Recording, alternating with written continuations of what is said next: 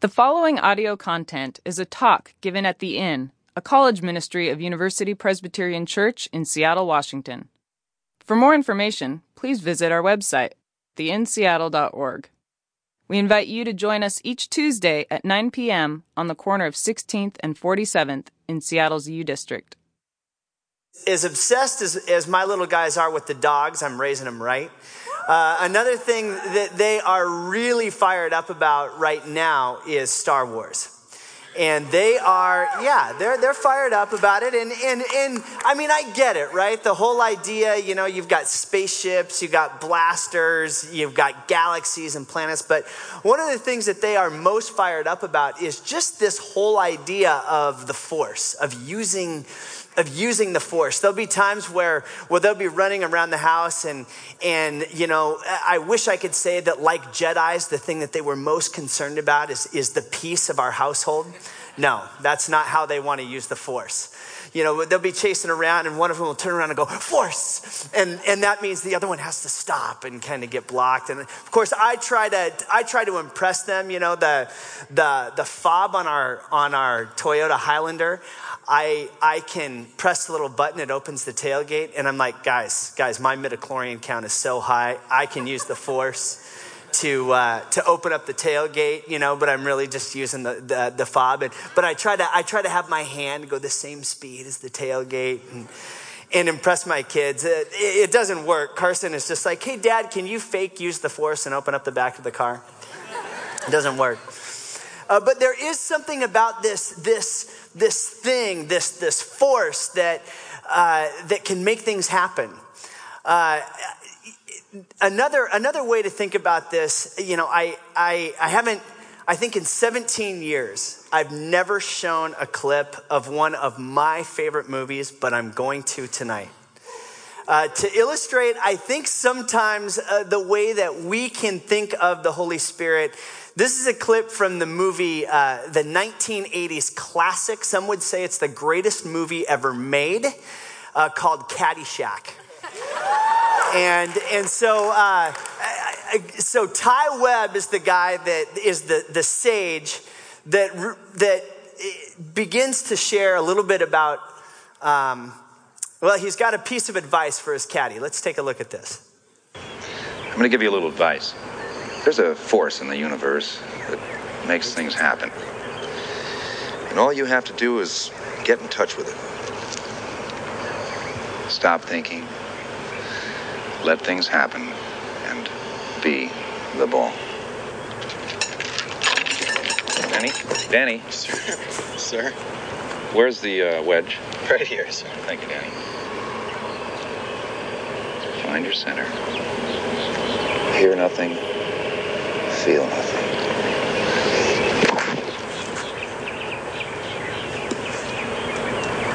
That was kind of incredible, sir. You try it, Danny. Pardon me? Pardon you? Here. You try it. I don't know. Go ahead. Just relax. Find your center. Picture the shot, Danny. Picture it. Turn off all the sound. Just let it happen. Be the ball. Be the ball, Danny. You're not being the ball, Danny. Well, it's kind of difficult with you talking like that. Okay, I'm not talking. Stop talking. I'm not talking now. Be the ball.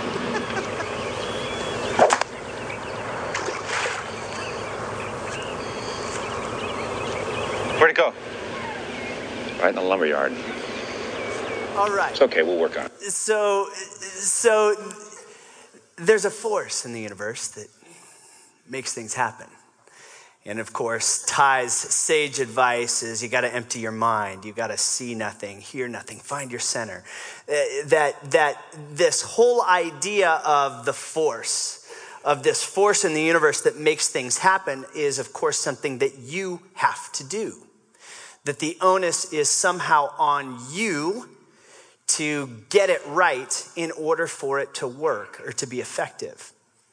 I show this tonight because I do believe that there is a force in the universe that makes things happen.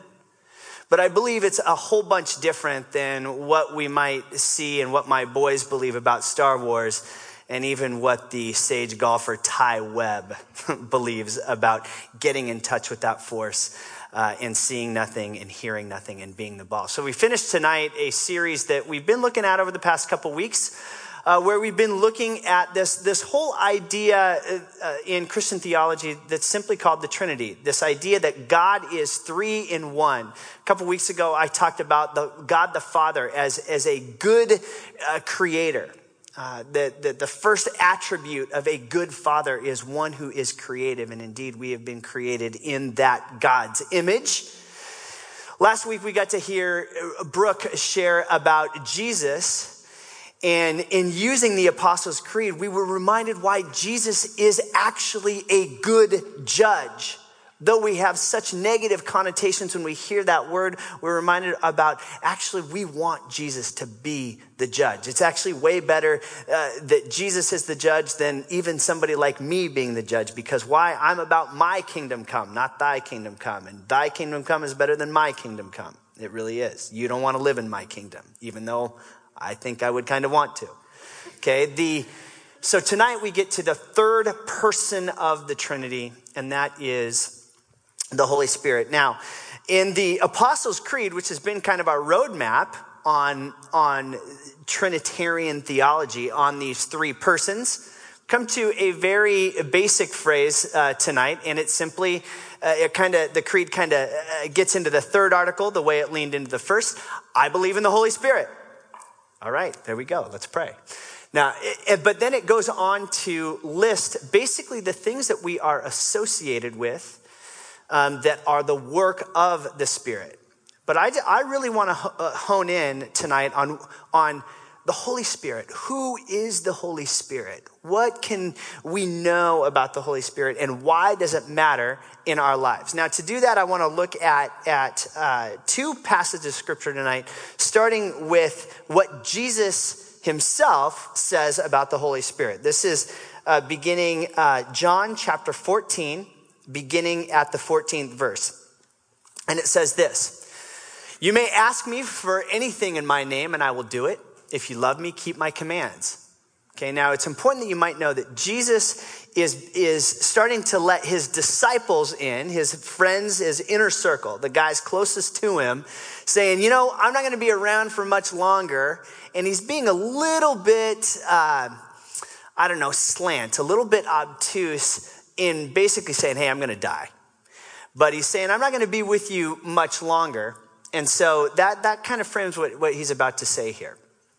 Okay, if you love me, keep my commands, and I will ask the Father, and he will give you, and this is key, if you're following along with, you can circle this word in your Bible, another advocate to help you and to be with you forever, the Spirit of truth. The world cannot accept him because it neither sees him nor knows him, but you know him, for he lives with you and will be in you. I will not leave you as orphans. I will come to you. Before long, the world will not see me anymore, but you will see me. Because I live, you will also live. And on that day, you will realize that I am in the Father, and you are in me, and I am in you. Whoever has my commands and keep them is the one who loves me. The one who loves me will be loved by my Father, and I too will love them and show myself to them. Continues. Then Judas, not Judas Iscariot, said, "But Lord, why do you intend to show yourself to us and not be with the world?" Remember, they're trying to figure this out. What do you mean you're not going to be with us? Jesus replied, "Anyone who loves me will obey my teaching. My Father will love them, and he will come to them and make our home with them. Anyone who does not love me will not obey my teachings. These words you hear are not my own. They belong to my Father who sent me. All this I have spoken while still with you. But the advocate, the Holy Spirit, whom the Father will send in my name, will teach you all things and will remind you of everything I have said to you. Peace I leave with you, my peace I give you. I do not give to you as the world gives. Do not let your hearts be troubled, and do not be afraid." All right. I want to talk a little bit about the Holy Spirit and use this to begin our conversation around what can we learn what does the Bible tell us about who this mysterious person, the Holy Spirit, actually is? And so I'm going to follow a little bit of an outline of just simply asking the who, what, when, where whys of the Holy Spirit. So when we say, I believe in the Holy Spirit, who are we saying we believe in? Okay, in addition to saying I believe in God and I believe in Jesus, I believe in the Holy Spirit. Who is this? Okay, this word advocate, that in the way it's translated here in the NIV, is the Greek word parakletos. Now, that in Greek, kaleo means to be called. And para is this idea of being even. And so the idea is that the advocate is one who is called alongside. In this case, the promise that Jesus gives is that as I leave, there will be one who will be called alongside you, an advocate. The other idea that is at work here, especially when it's translated advocate and within the context that Jesus is talking about, is the whole idea of a lawyer, somebody who is called alongside, particularly in times of trouble. You think about the times that you need to go see a lawyer are typically times that maybe aren't the most pleasant of times, right?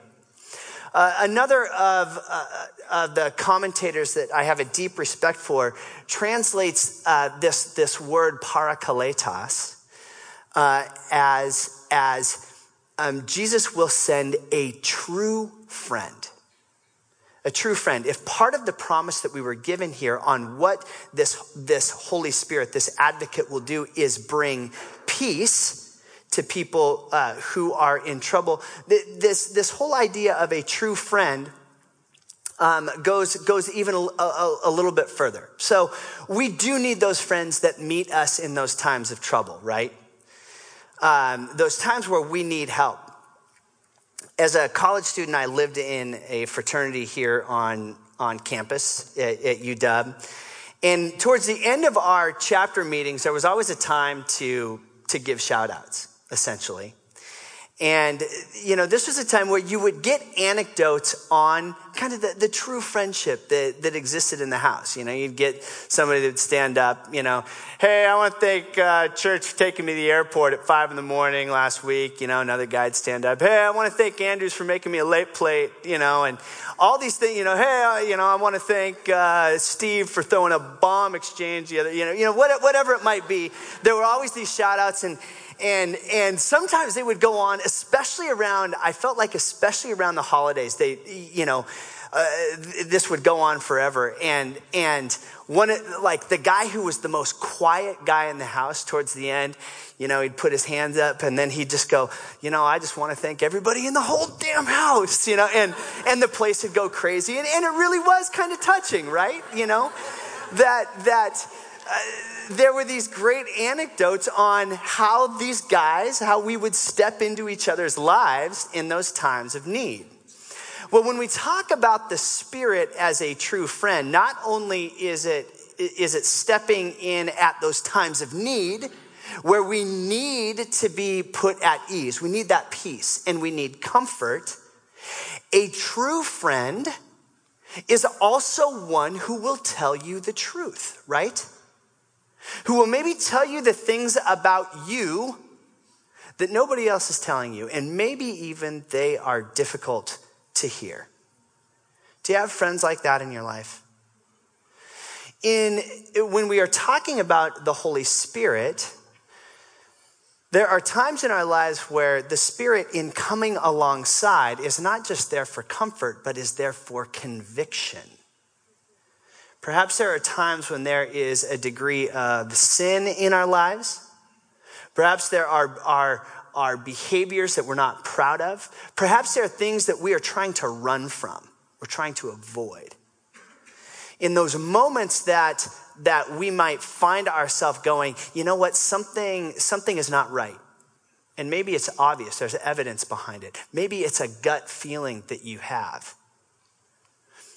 I've come to believe that often it is the advocate. It is the paraclete. It is this true friend that comes and at times brings comfort, but at other times brings conviction, like a true friend. Perhaps some of you have heard it said that the Holy Spirit, through the Holy Spirit, we get one that has come to bring comfort to the afflicted, but has come to afflict the comfortable. There's a bit of a dance that happens when that true friend, when that one that comes alongside does indeed do that. And so that's what the Spirit in part does, is to come alongside, to give peace, but to also tell the truth. Last night, I went with a group of guys that I've been meeting with in a missional community. We went downtown to the Union Gospel Mission men's shelter. And as we were helping to serve dinner there, we had an opportunity to work with guys that are coming out of addiction. They're actually in the program there. And it's interesting to hear some of their anecdotes. On the one hand, they are so grateful to be in a program where they are on the road to healing, where they are beginning to recover this sense of hope that they can overcome the various addictions that so often have led them there.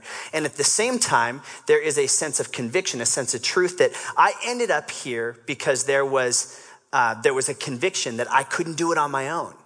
It's really interesting to hear those guys share a little bit about that last night. So if the who is one who comes alongside, a true friend and advocate, and the what is this range of bringing comfort and bringing conviction. When does this happen? Well, in the Bible, and even going back to the Old Testament, we see the Spirit at work in Abraham and Isaac and Sarah and Jacob. We see the Spirit's influence in the prophets. We have Jesus telling us, I will send one. And then we come to this big moment in Acts chapter 2. This is called the day of Pentecost. And let me start to read this. And there might be a section that I will skip because of time. But basically, Jesus has died and has rose again and has told the disciples to hang out for a little while. Well, and this is where we pick up the story. Then the day of Pentecost came, and they were all together, the disciples and many others, in one place. Suddenly, a sound like the blowing of a violent wind came from heaven and filled the whole house where all these folks were sitting. They saw what seemed to be tongues of fire that had separated and come to rest on each of them. All of them were filled with the Holy Spirit and began to speak in other tongues as the Spirit enabled them. Now there were staying in Jerusalem God-fearing Jews from every nation under heaven. When they heard this sound, a crowd came together in bewilderment because each one heard their own language being spoken. Utterly amazed, they asked, aren't all those who are speaking Galileans? In essence, they're going, why are they speaking all these languages? And how is it that each hears them in our native language? All these people, I'm not going to go through all the names, they were amazed and perplexed, and they asked one another, what does this mean? Some, however, made fun of them and said, they've had too much wine. But then Peter stood up with the 11, raised his voice and addressed the crowd. Fellow Jews and all of you who live in Jerusalem, let me explain this to you. Listen carefully to what I say. These people are not drunk as you suppose. I mean, it's only 9 a.m. Now, clearly, Peter has never hung out around the University of Washington on a home Husky football game day. Peter didn't do college ministry in the fall. Now, here's what I want you to get about the when. That the Spirit has been active throughout the Bible, and it's clear. But this when at Pentecost is this beautiful moment when what we see, when all these people are hearing the gospel in a language they can understand.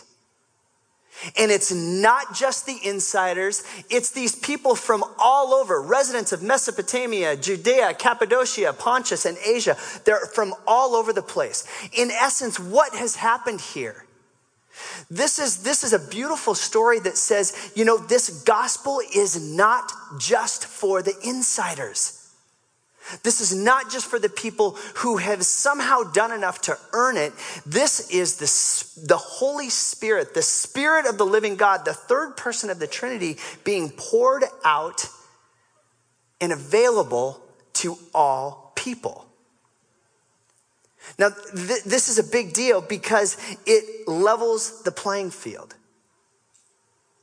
It levels the playing field. Instead of there being this idea of this kind of spiritual hierarchy,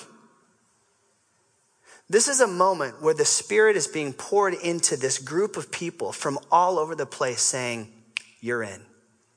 You belong. It was a moment where for these people that could hear the good news in their own language, to the degree that they were wrestling with, am I in? Am I okay? Does God love me? It was a moment for them, an experience that said, yes, this is for you. You matter in this. It's not just for the historically religious. It's not just for the people who get it all right. This is for you. This is for you, as you are right now. That's what happens at Pentecost. You see, the Holy Spirit dwells in you. And as we sit here tonight and get bogged down with the question, am I in? Does God love me? Have I done enough? Is the Holy Spirit with me? The answer is found right here, and the answer is yes. You're in. I really want to encourage you tonight. Quit wondering if the Spirit is in you. I'm convinced that if you ended up in this room tonight, the Spirit's in you. The Spirit is at work in you. Stop wondering. That's really, really good news. Now, why? Why is the Spirit poured out? Well, I already told you, in one hand, it's to level the playing field. On the other hand, it is so that all people may know that there is that rescue has happened in Jesus Christ. Rescue is on the way and has in fact happened. That the Spirit is for us and for you. One of the images that the In Speaking team we talked about was this thing that Alan Turner called solidified air. Now, what are we talking about? It's this image of this image that we also get in the New Testament of the aroma of Christ. And it was described as this image of like a pie that's being baked that you can smell. Perhaps when you came in the inn tonight, you could smell those tacos.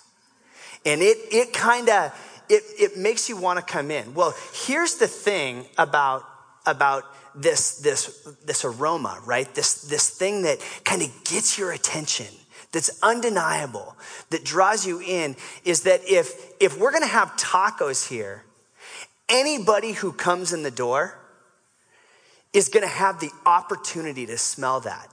There's no way for us to kind of have that aroma and say, you know what? We only want the special people to be able to smell this. You see, the Holy Spirit is the thing that to the degree that anybody says, what is this? Who is this God? Who is Jesus? That's what the Holy Spirit does.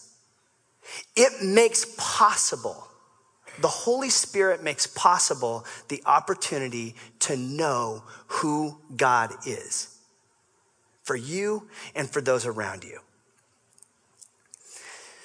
It draws us in. and all have the opportunity to smell it. So what does all this mean? What do we do with this? It means that you belong. When we say, I believe in the Holy Spirit, it means that you belong. It means you have an advocate.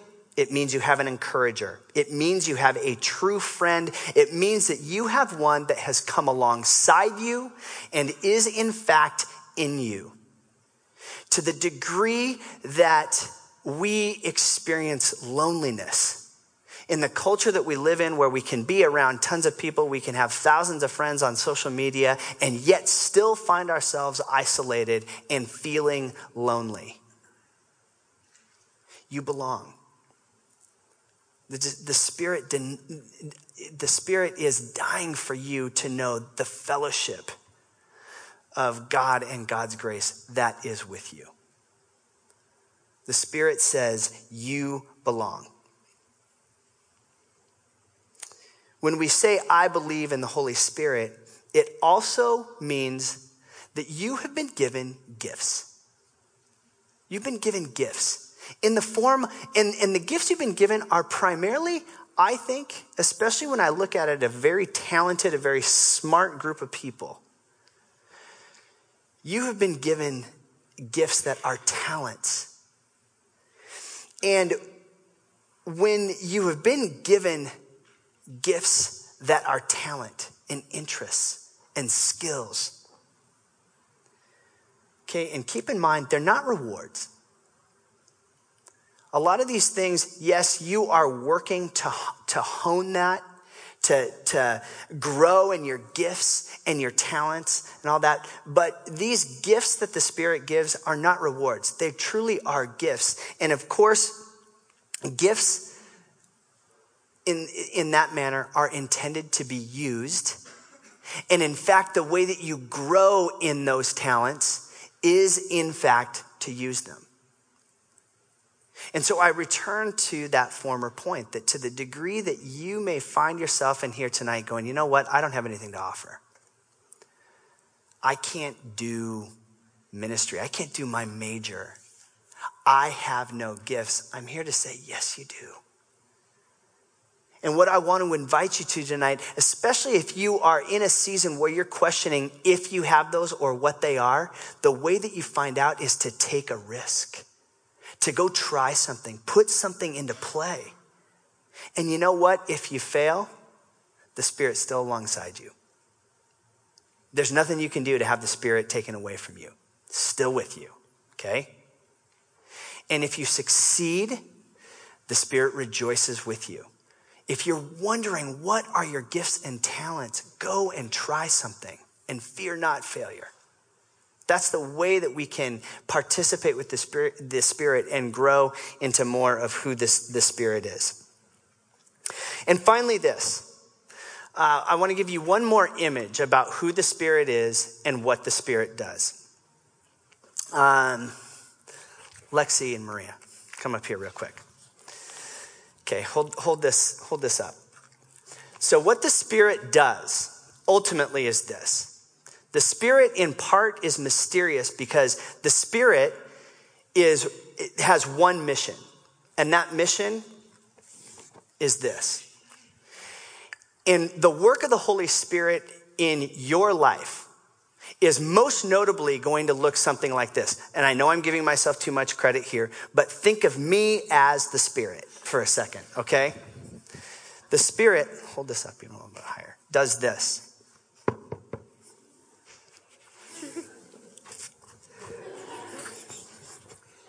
Okay?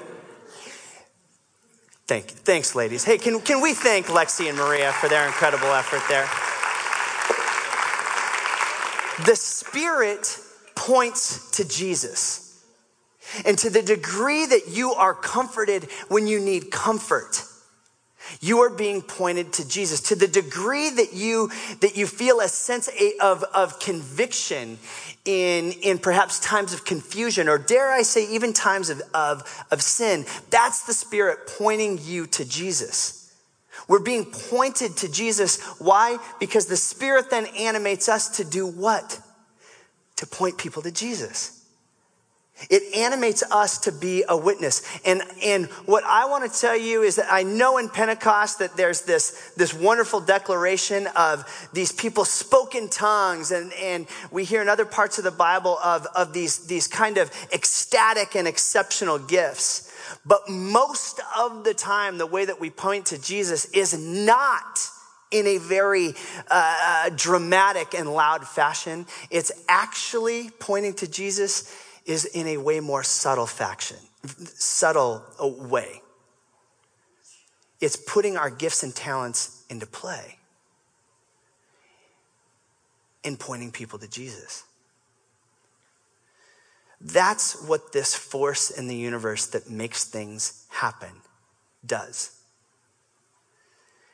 And it's not about emptying your mind, seeing nothing, hearing nothing. It's about sensitizing ourselves to that. It's about taking a risk and trusting that the Spirit is at work even in us.